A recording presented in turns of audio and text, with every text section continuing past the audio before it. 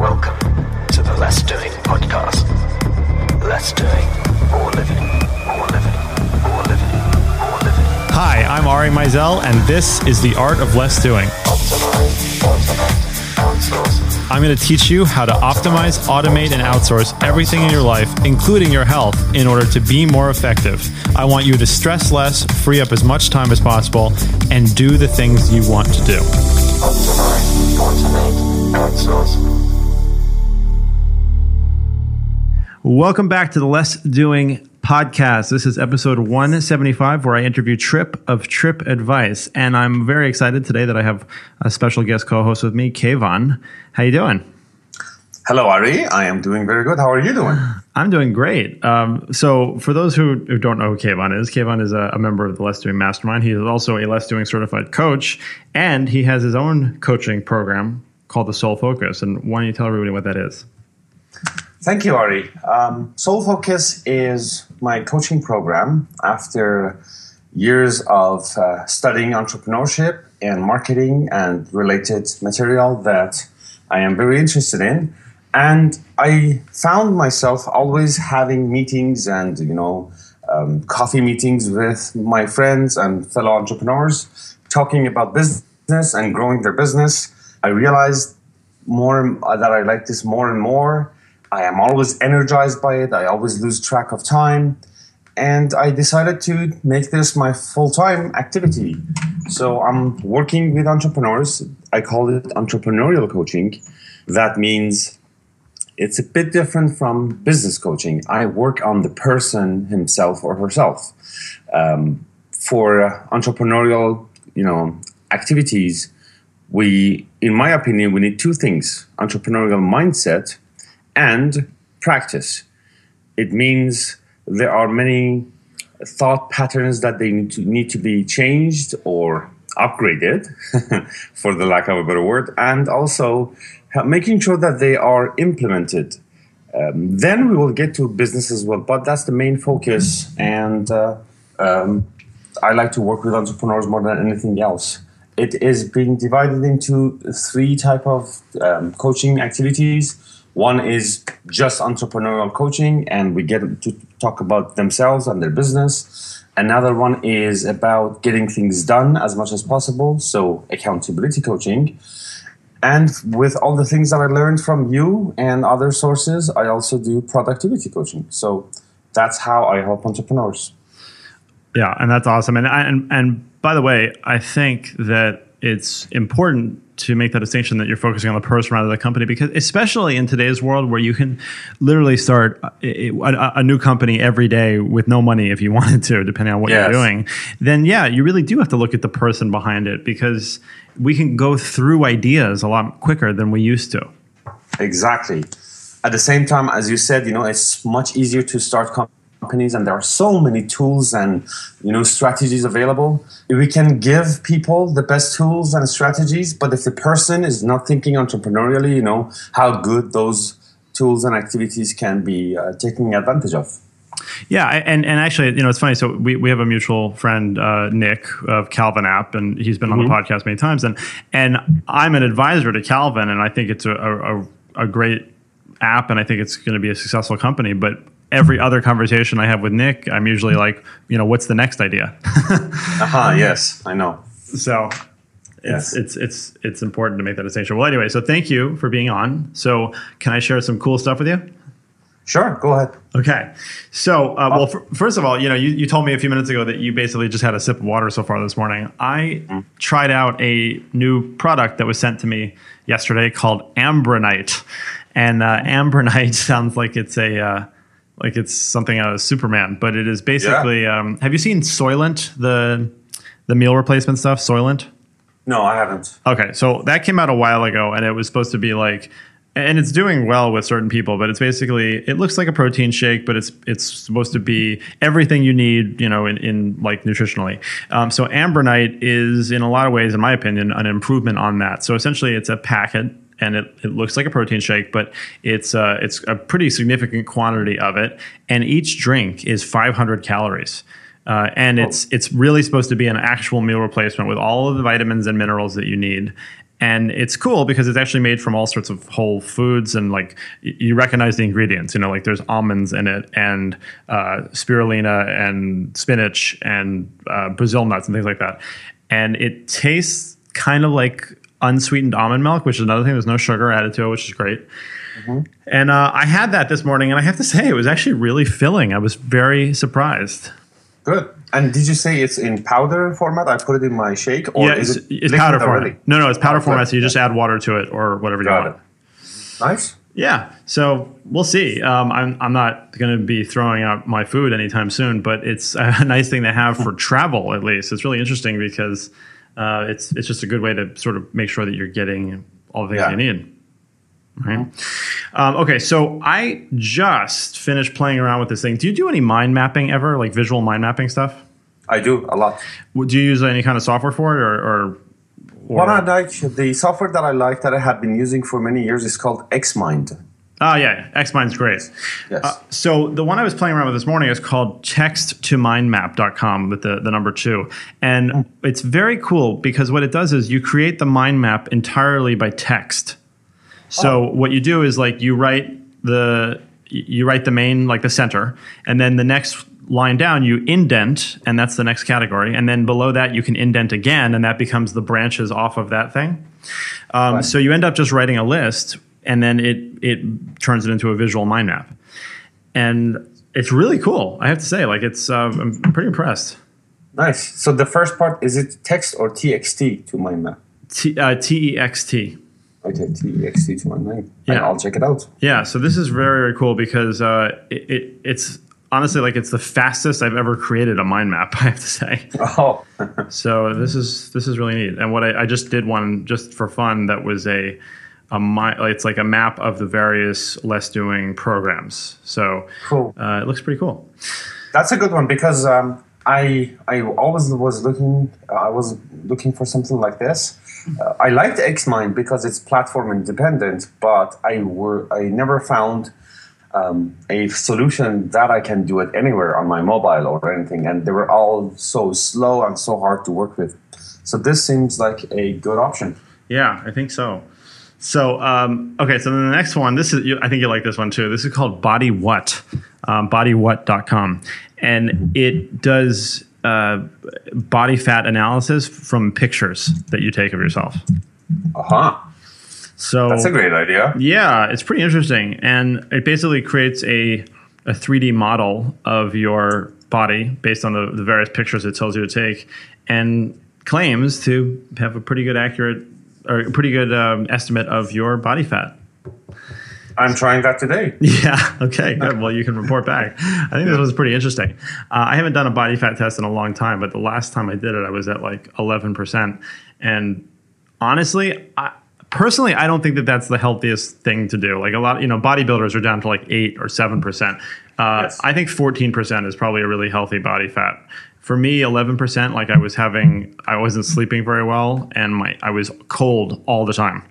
Yeah. So anyway, but this is pretty neat. It's a different way to do it. Yeah, people at the gym always ask me about body fat because when we talk about our health journey, I tell them the story that, my daughter asked me to do everything I can to stay around as long as possible. Right. And the main index to that is body fat percentage. So a few years ago, when I started to work out and be healthy, I was able to bring my body fat percentage from 35% to 25%, 10%, and that helps a lot as far as staying around as long as possible. So other people ask me always about it, and I tell them about different ways that they can measure their body fat easily. And one thing to remember is to always measure it the same method, because switching between methods we get such different results. And this seems to be a good option because every other method either required for them to go to some center or buy some device. So this sounds interesting. Yeah, and that is a very good point, by the way, about using the same method, because what I find is that even if the number isn't necessarily accurate, a lot of times the change will be accurate. Exactly. So right. So like a scale might say that you're 16% body fat, and the calipers might say that you're 14%. And that's not so important. as long as you use the same method, because then if you drop a percentage or two in body fat, they should be accurate. Yeah, it's the progress. It's to keep track. Exactly. It's the delta. That's important. Yes. So, okay, cool. Okay, so now the next one. There is an article over at TechCrunch. There was an article called "The 6 Things the Most Productive People Do Every Day," and I love these articles because I tend to agree with half of the things, and I tend to disagree with half of the things. But this one actually was pretty good. They said that productive people read, on average, more. They sleep, which, by the way, is, I think, a good thing to point out. Fortunately, I feel like we've moved away from this trend of being proud of not sleeping, you know? And I used to be one of those people who was like, yeah, I'm 4 or 5 hours a night and I'm fine. And you know, I wasn't really fine. And that's not sustainable. So, so that was really cool. And then they also said that they eat at home, which I thought was good as well. So whether they're cooking themselves or they're eating at home, that I thought was a good point, a good thing to point out. Yeah, it is a good point, and I never thought about it, even though it is part of daily life. But I never thought about it as a productivity point. Yeah, exactly. And then there's a bunch of others, but the last one that I thought was interesting was that this is what I don't agree with. They said no news, right? Okay, so basically they said the people who are really productive and they're into what they're doing, they don't watch TV, they don't read the news, and they don't follow current events. And I don't know if that's necessarily true. I fit that category. Like I get a lot of crap from my family and my wife even about this, that I don't often know what's going on in the news because I don't know. It doesn't interest me a lot of times. Like, I'm not political. Yeah. Obviously I follow big things that are happening, but I focus my efforts elsewhere. So I don't know about that one. It's an interesting one. To me, I would be surprised if Steve Jobs or Bill Gates or Warren Buffett were not listening or reading the news. Yeah. But, well, they have their efforts focused on world events as well. But I'm like you. I don't watch news either. It's interesting for you to know that I can only recall 2 times in my whole life that I watched news, and I have never read a newspaper. I from early age, when I was a little boy, I realized for some reason I realized I don't like news. So I have never watched news. I don't read newspapers, and you know what? My life is fine. And I'm not saying that I don't know what's going on, because especially in this world with social media, you will find out what's happening because of people's posts. But I don't really have to spend so much energy to follow up with it, because it is energy spent on that and it's gone. In my opinion, there are 2 types of news: the ones that they affect my life, and the ones that they do not affect my life. If they do not affect my life, why do I want to spend any time and energy to follow them? And if they do affect my life, don't worry, the news will find me, so I still don't have to go after it. Yeah, right. That's a good point too. It's like if it's important enough, it will find its way to you somehow. Yeah. So good. Well, I'm glad you agree with that.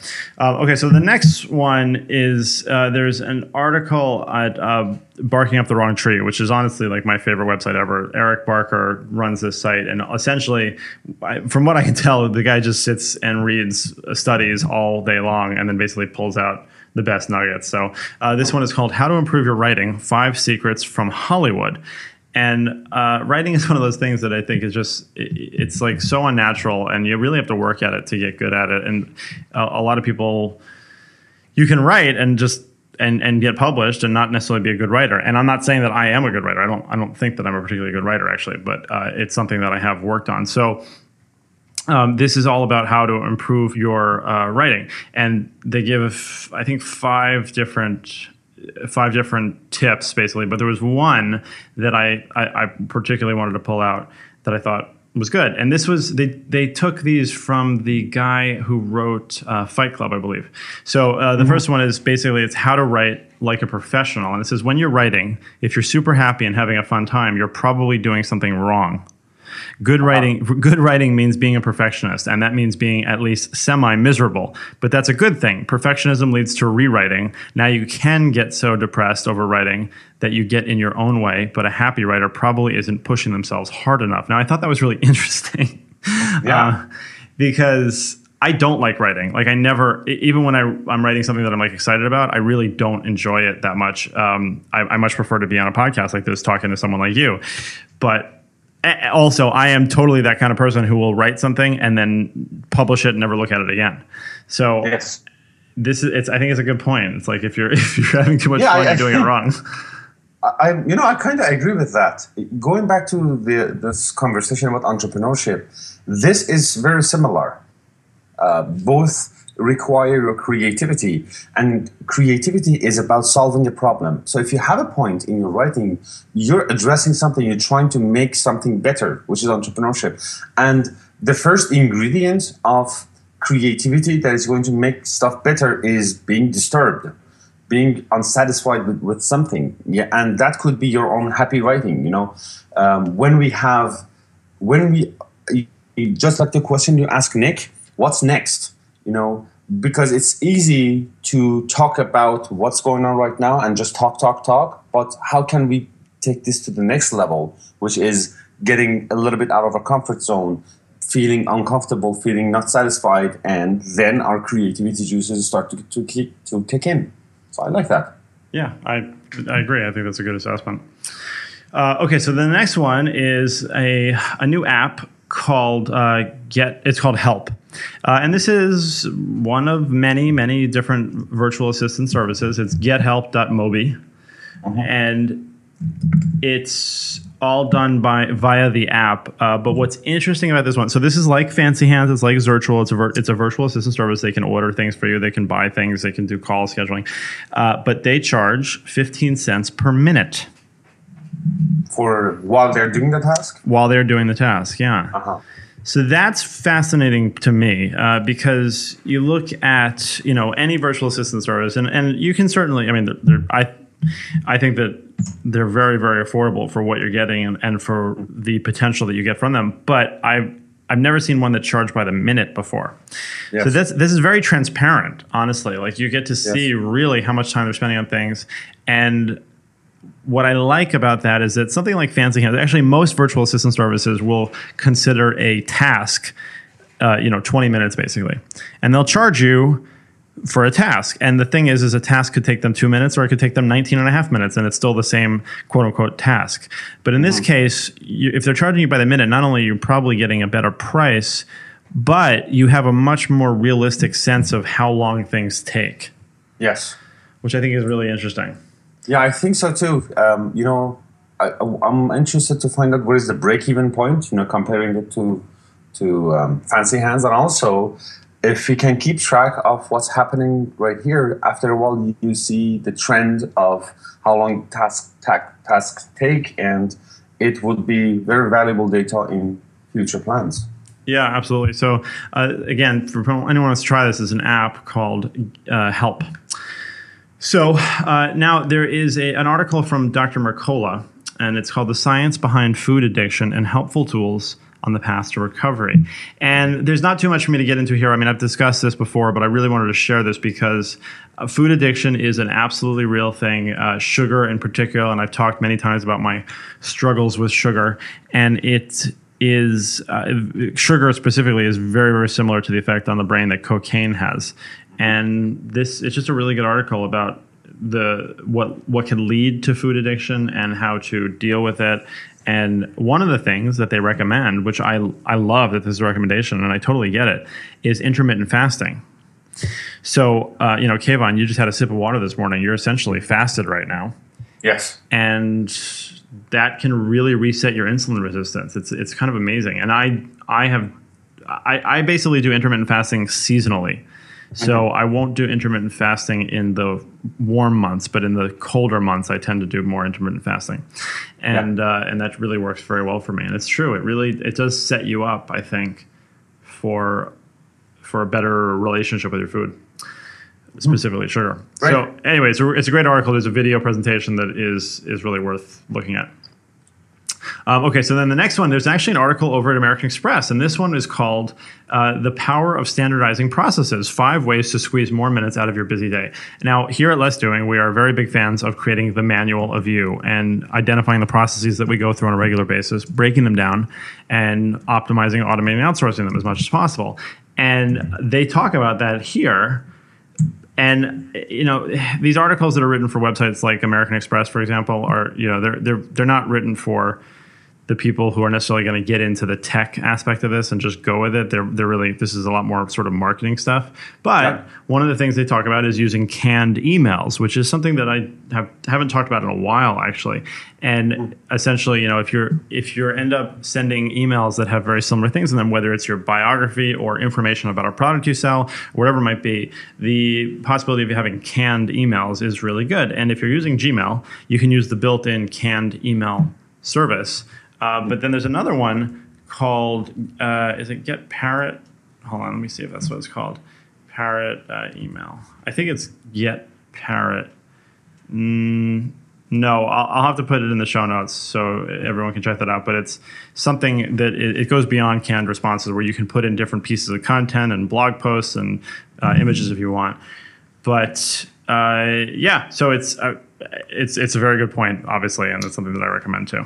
Yeah, talking about canned messages, being on different social media networks like LinkedIn and Facebook and all different ones, you get, I guess, friend or connection invitations from other people. And I don't want it to be just yes, accept, if somebody's a stranger or a second level contact. So I have this little message in my text expander, actually. So it's in my browser. I can use it in any of these social medias that, just says, thank you for requesting the connection. I'm glad that we're connected. And I ask them a question. What new and exciting project are you working on right now? And I think that's a great conversation starter, and you get to know about people. So text expander is one of the main methods that I use, canned messages. Oh, yeah, definitely. So, so then the last article I want to share, there's a guy named Mark Manson, and he's a really interesting blogger on productivity and a bunch of other stuff. And I've actually had Drew Burney on the show, and Drew is Mark's head researcher. So basically, anytime Mark finds a study or something, then Drew tears it apart. So I've had Drew on the show before, and it's a big long article about procrastination. It says everything you wanted to know about procrastination, but we're too lazy to figure out. And there's a lot of stuff in here. There's some really cute graphics. Kayvon, you should definitely watch the video that he has right up front of this guy doing an overhead barbell split. It's kind of it's kind of insane.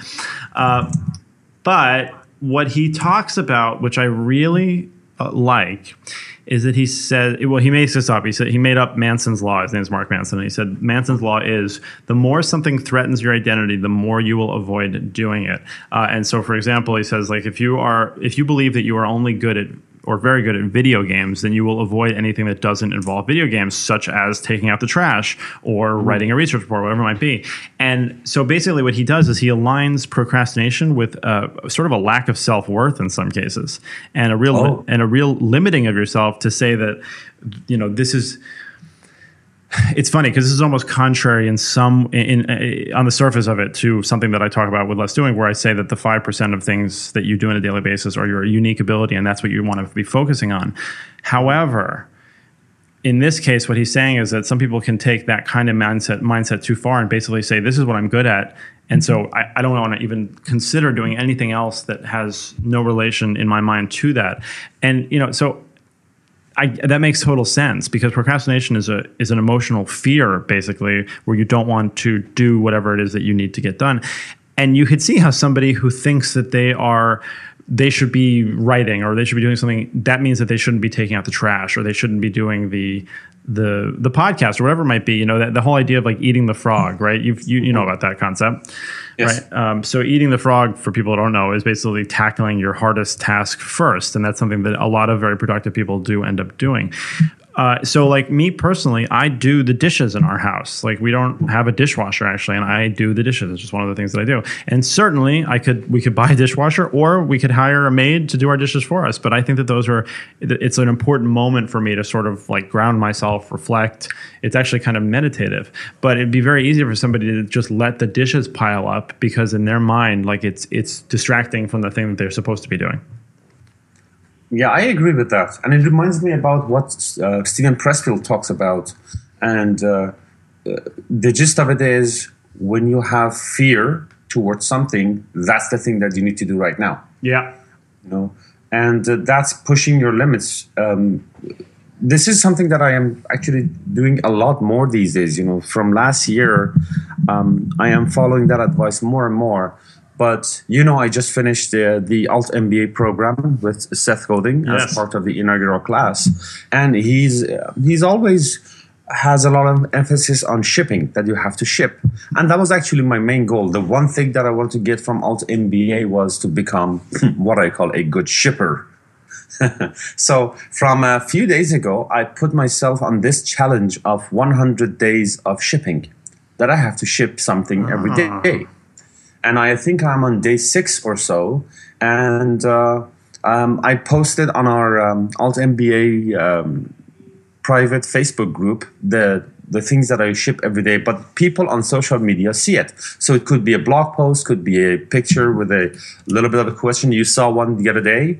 If you could remove every task, what tasks would you remove if you could only work 1 hour per day? You saw that one. So that was something that I thought of and I shipped it that day.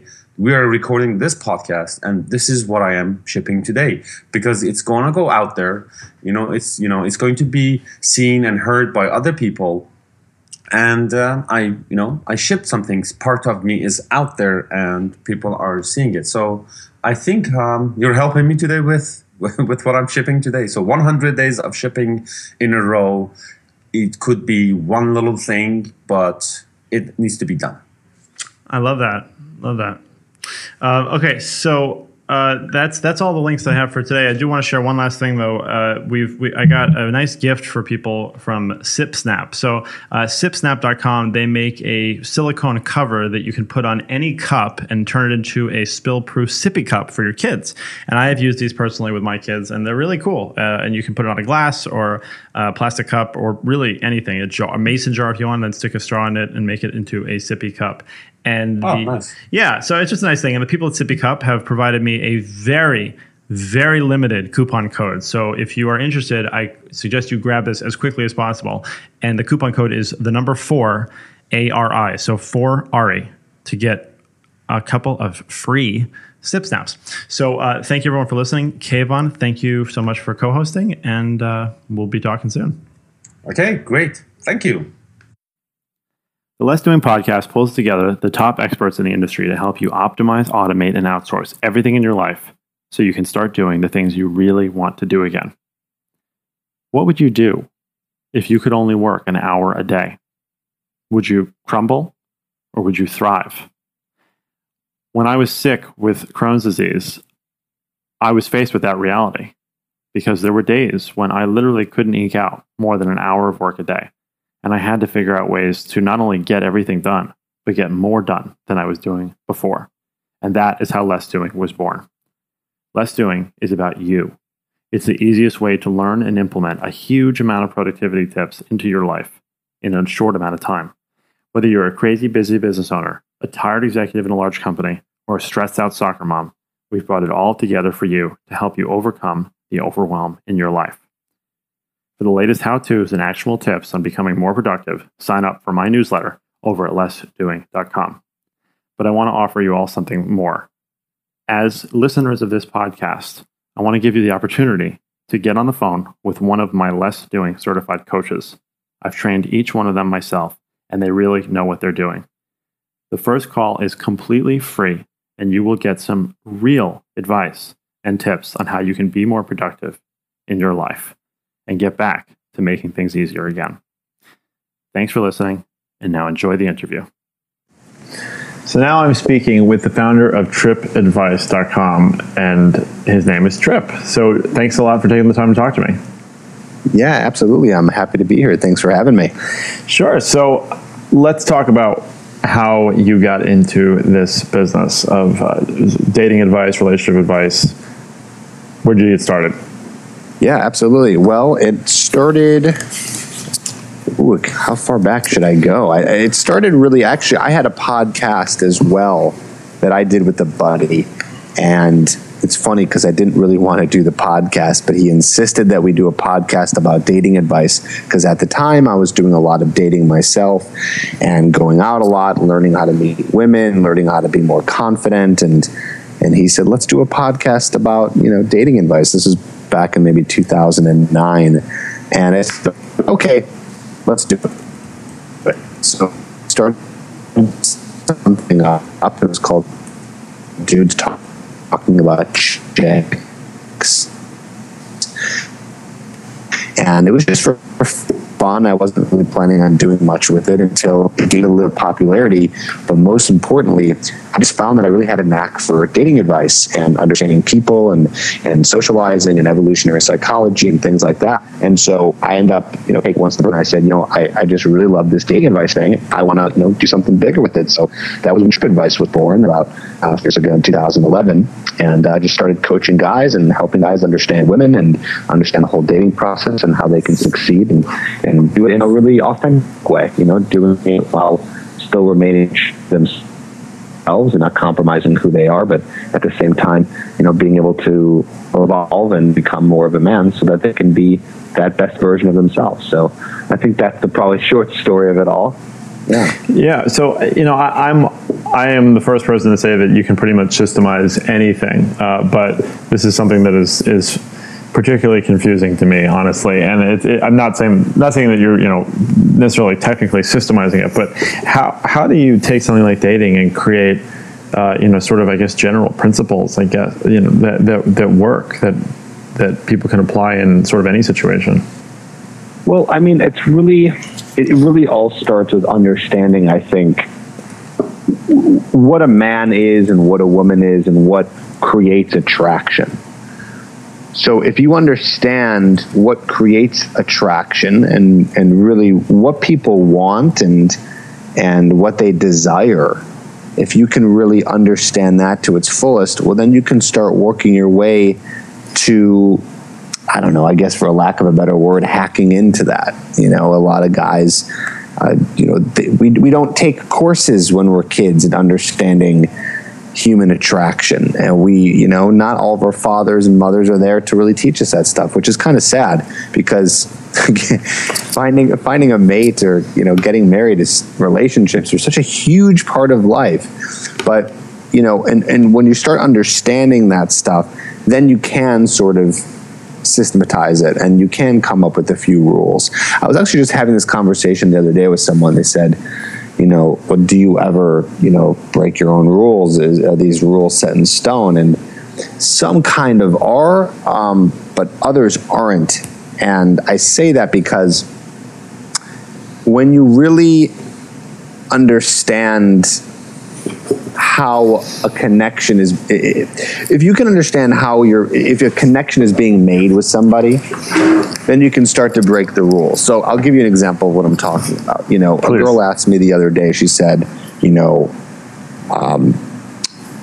should you go on a dinner date for the first date? Because my rule, so to speak, is no, I don't think you should necessarily go on a dinner date on a first date. It's kind of a big commitment, right? Like 2 hours together. Yeah, it is. It's a big commitment. It's kind of like, I always say it's kind of awkward. Like, you just met the person, now you're eating in front of them. Like, I don't know. Like, it's just kind of weird. Like, better to maybe get a drink or something, or take a walk somewhere, do something like that. But then I thought, okay, well, can you break that rule, and can that be okay? And I'm thinking, sure, you can. And the only way to do that though is really by, well, maybe you've connected with this person on such a level, or maybe you've been talking to them on the phone a bunch or texting them a bunch before your first date, and you kind of get this feeling that, hey, like, you guys are both kind of into food, and you kind of want to have that experience with them. Like, some people, you actually want to have that, like, I want to sit down to dinner with you. I want to have a meal with you. Like, I think that'd be very enjoyable to do with this person. And you kind of feel like, almost in the gut feeling, that it's going to be totally okay to do that. So that's kind of what I mean by reading more of what's happening and the connection with the person. And then, yeah, you can veer off and do something else. So I guess here's another example, maybe staying on this topic of dates, is, you might say, all right, maybe you shouldn't. My rule with kissing a girl on the first date, for example, might be you want to do it. I think there's a rule, like, if it's going really well, you should go for it. They already agreed to the date, and they like you on some level enough to take the date. You should go for that, just so you can make sure you're out of the friend zone. But at the same time, we can break that rule, because you got to read how she's feeling on the date. Do you feel that she likes you? Do you feel like she's comfortable enough? Do you feel like she's made a connection?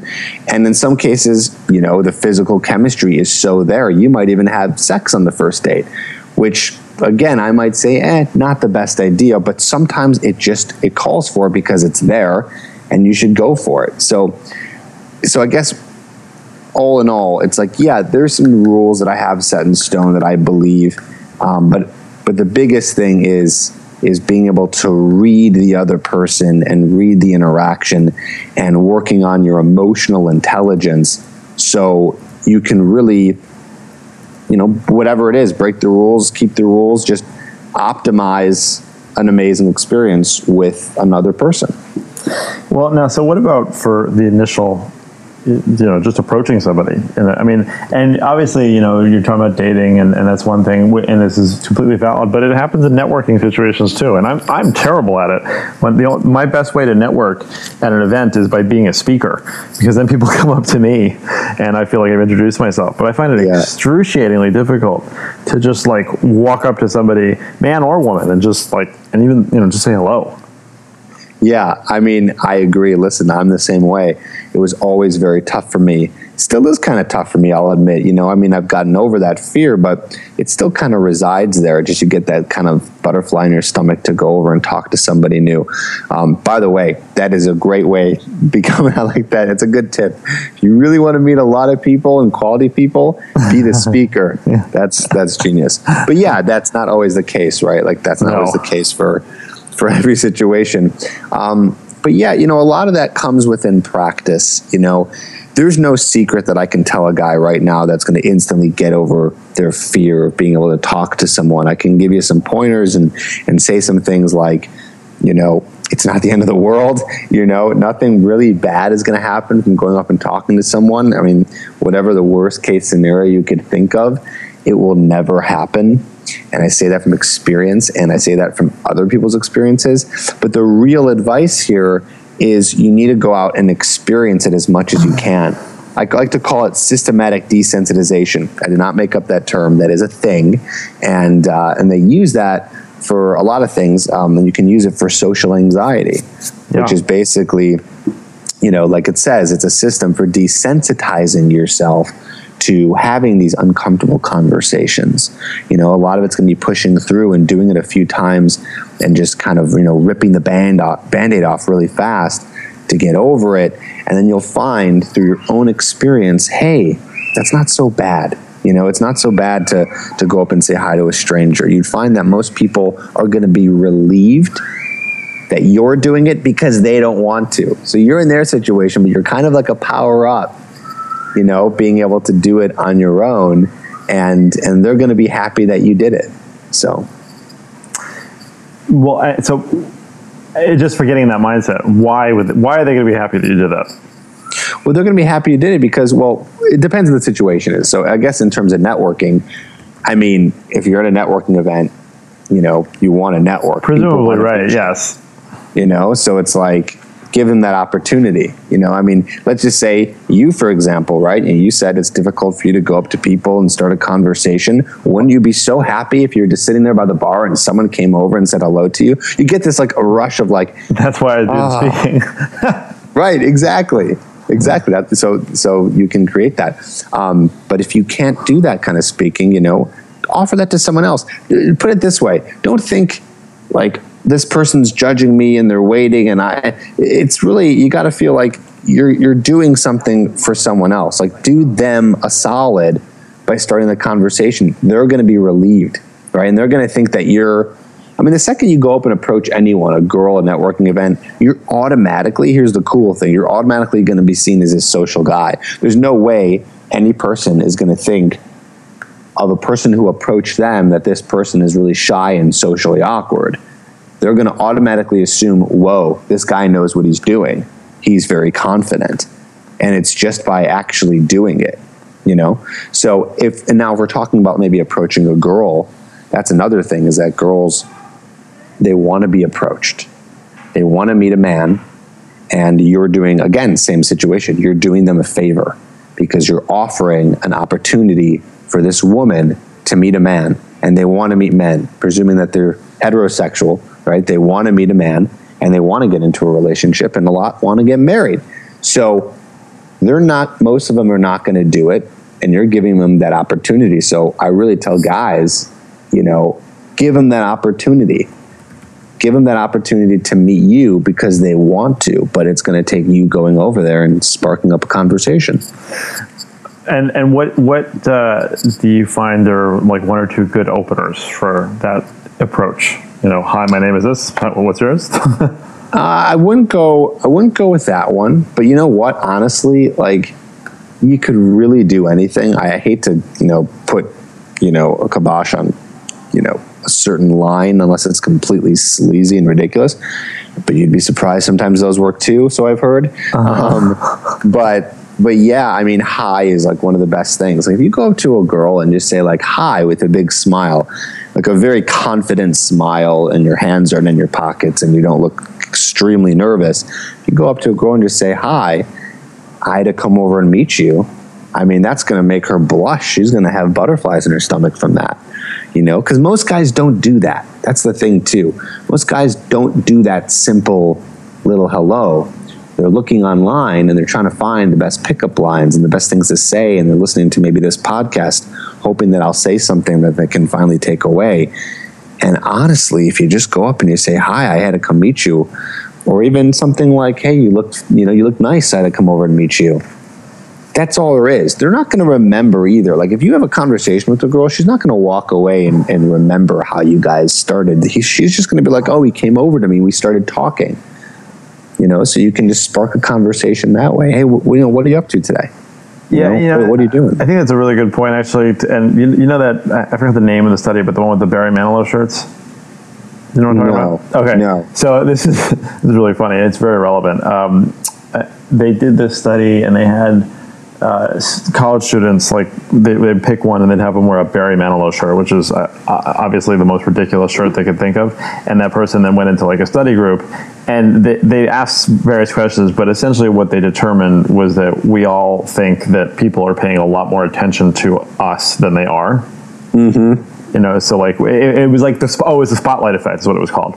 So basically it's like, well, if I'm wearing this weird shirt, like everyone's gonna be looking at me, and like if that person's whispering to the person next to them, they're obviously talking about me. So it's very relevant to what you're saying. It's like they're not gonna remember like the what you said necessarily, or like how it's just that you did. Right, and you know what? I think it's a lot has to do with our ego, right? I feel like the spotlight effect is happening to us 24/7. And it's normal, right? We are living in our world, and we're the center of it because, we're taking care of ourselves. We're doing the things that we need to do. And then there's all this stuff outside of it. So you kind of have to get out of that mindset and realize that, well, really, you got to realize that everyone has that, right? Everyone is kind of in their own head. And that is a piece of advice I also give that guys have to understand. Like, no, people are not paying attention to just you. They're all kind of paying attention to themselves. And that should be almost refreshing in a way, that we're all kind of walking around this earth, kind of doing the things that we need to do to survive and again, stay happy. Right? So it's not like all this pressure is on you, like everyone's looking at you. And that's a big fear that a lot of guys have, by the way, is if they go up to a woman and say hi to them, everyone's going to be looking at them. No one cares. Right. No one cares. And if they do, they're like, holy crap, like this guy's got some balls.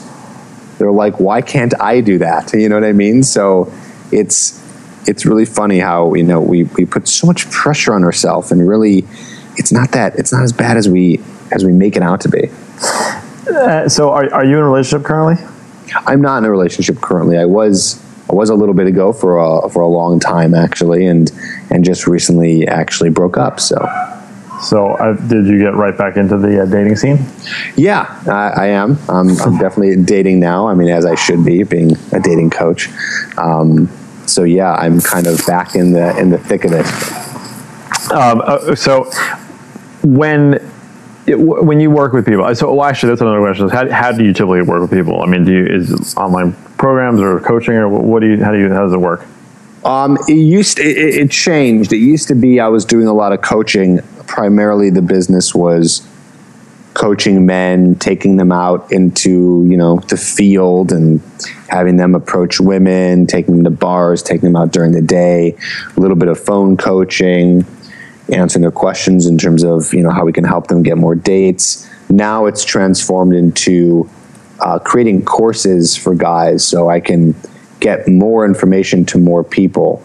I found that working one-on-one, it wasn't, really scaling to the point where I could reach more people with the advice that I have and some of the stuff that I talk about.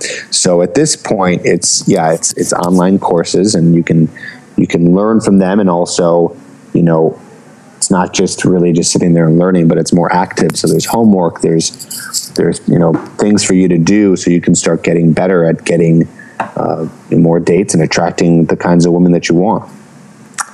Awesome. So, Tripp, the last question that I always like to ask in these interviews is, what are your top 3 pieces of advice for people to be more effective?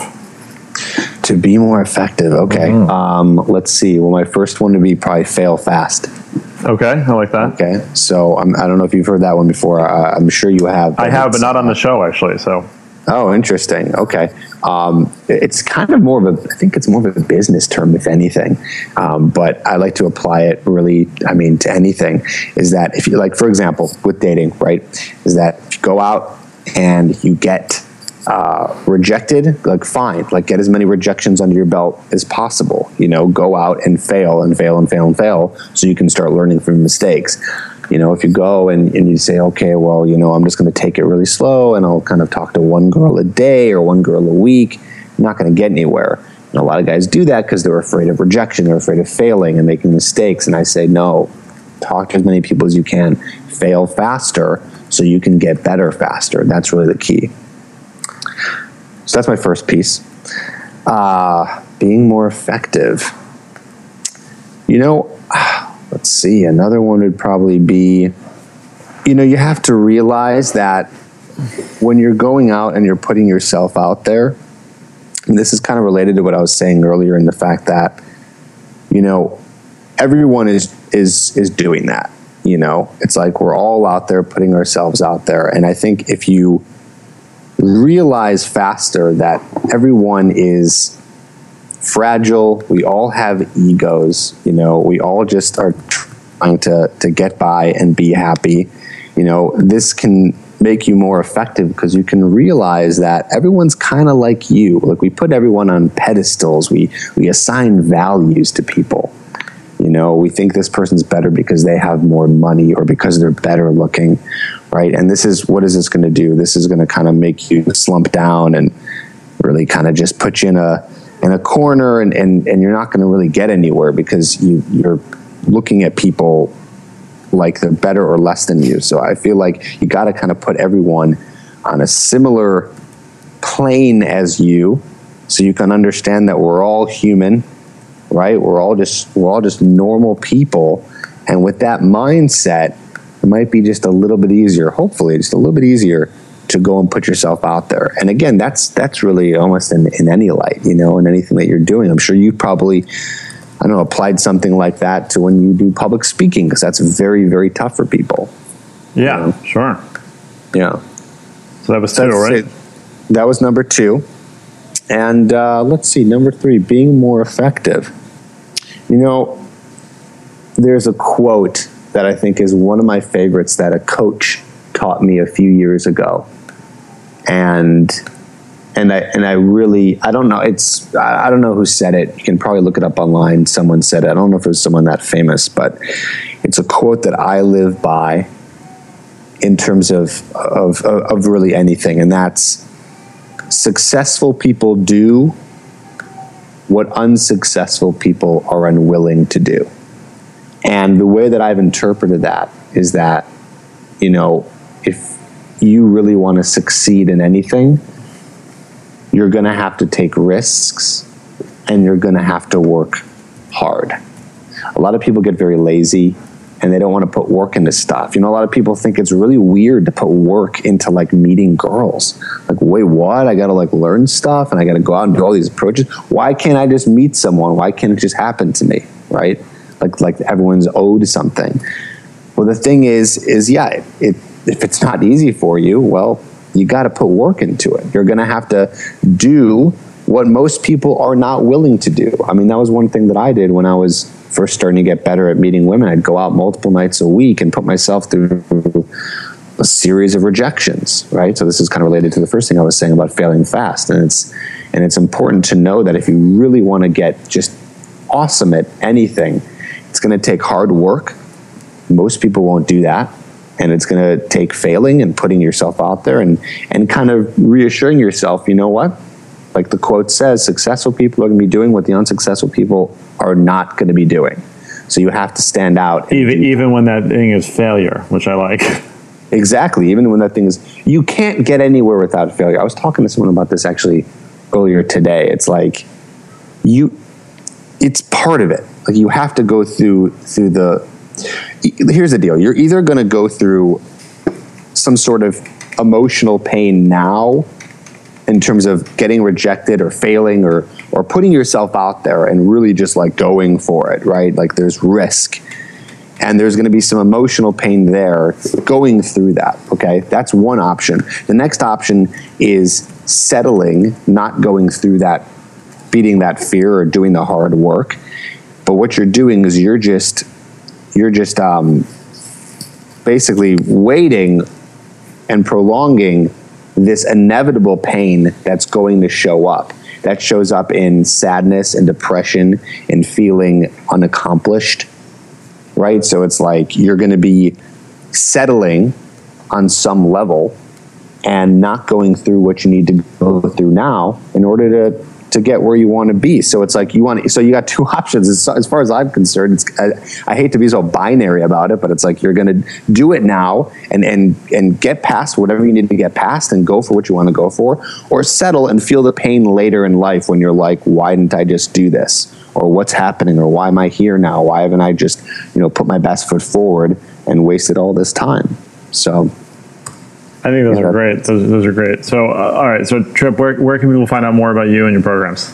Sure. They can go to TrippAdvice.com. That's Tripp with 2 P's. And you can see all the programs there. And I have a YouTube channel and Facebook and all that good stuff. But the big hub is right there at TrippAdvice.com, where they can learn more about how they can succeed with women. Awesome. Well, thank you so much. All right. Thanks a lot. Hello everyone, thanks for listening to the Less Doing podcast. If you want to find out more information of the show, we would love to hear from you. You can go to lessdoing.com, where you can look at Ari's blog, see the show notes for this episode, and also look at all the other episodes before this. If you want to send us a voicemail, we would love to hear from you and we'll play it on the show.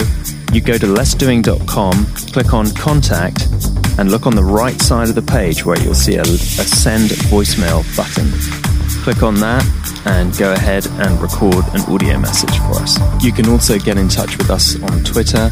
Ari's Twitter handle is @AriMeisel and mine is @FelixBird. We hope you enjoyed this podcast. See you next time.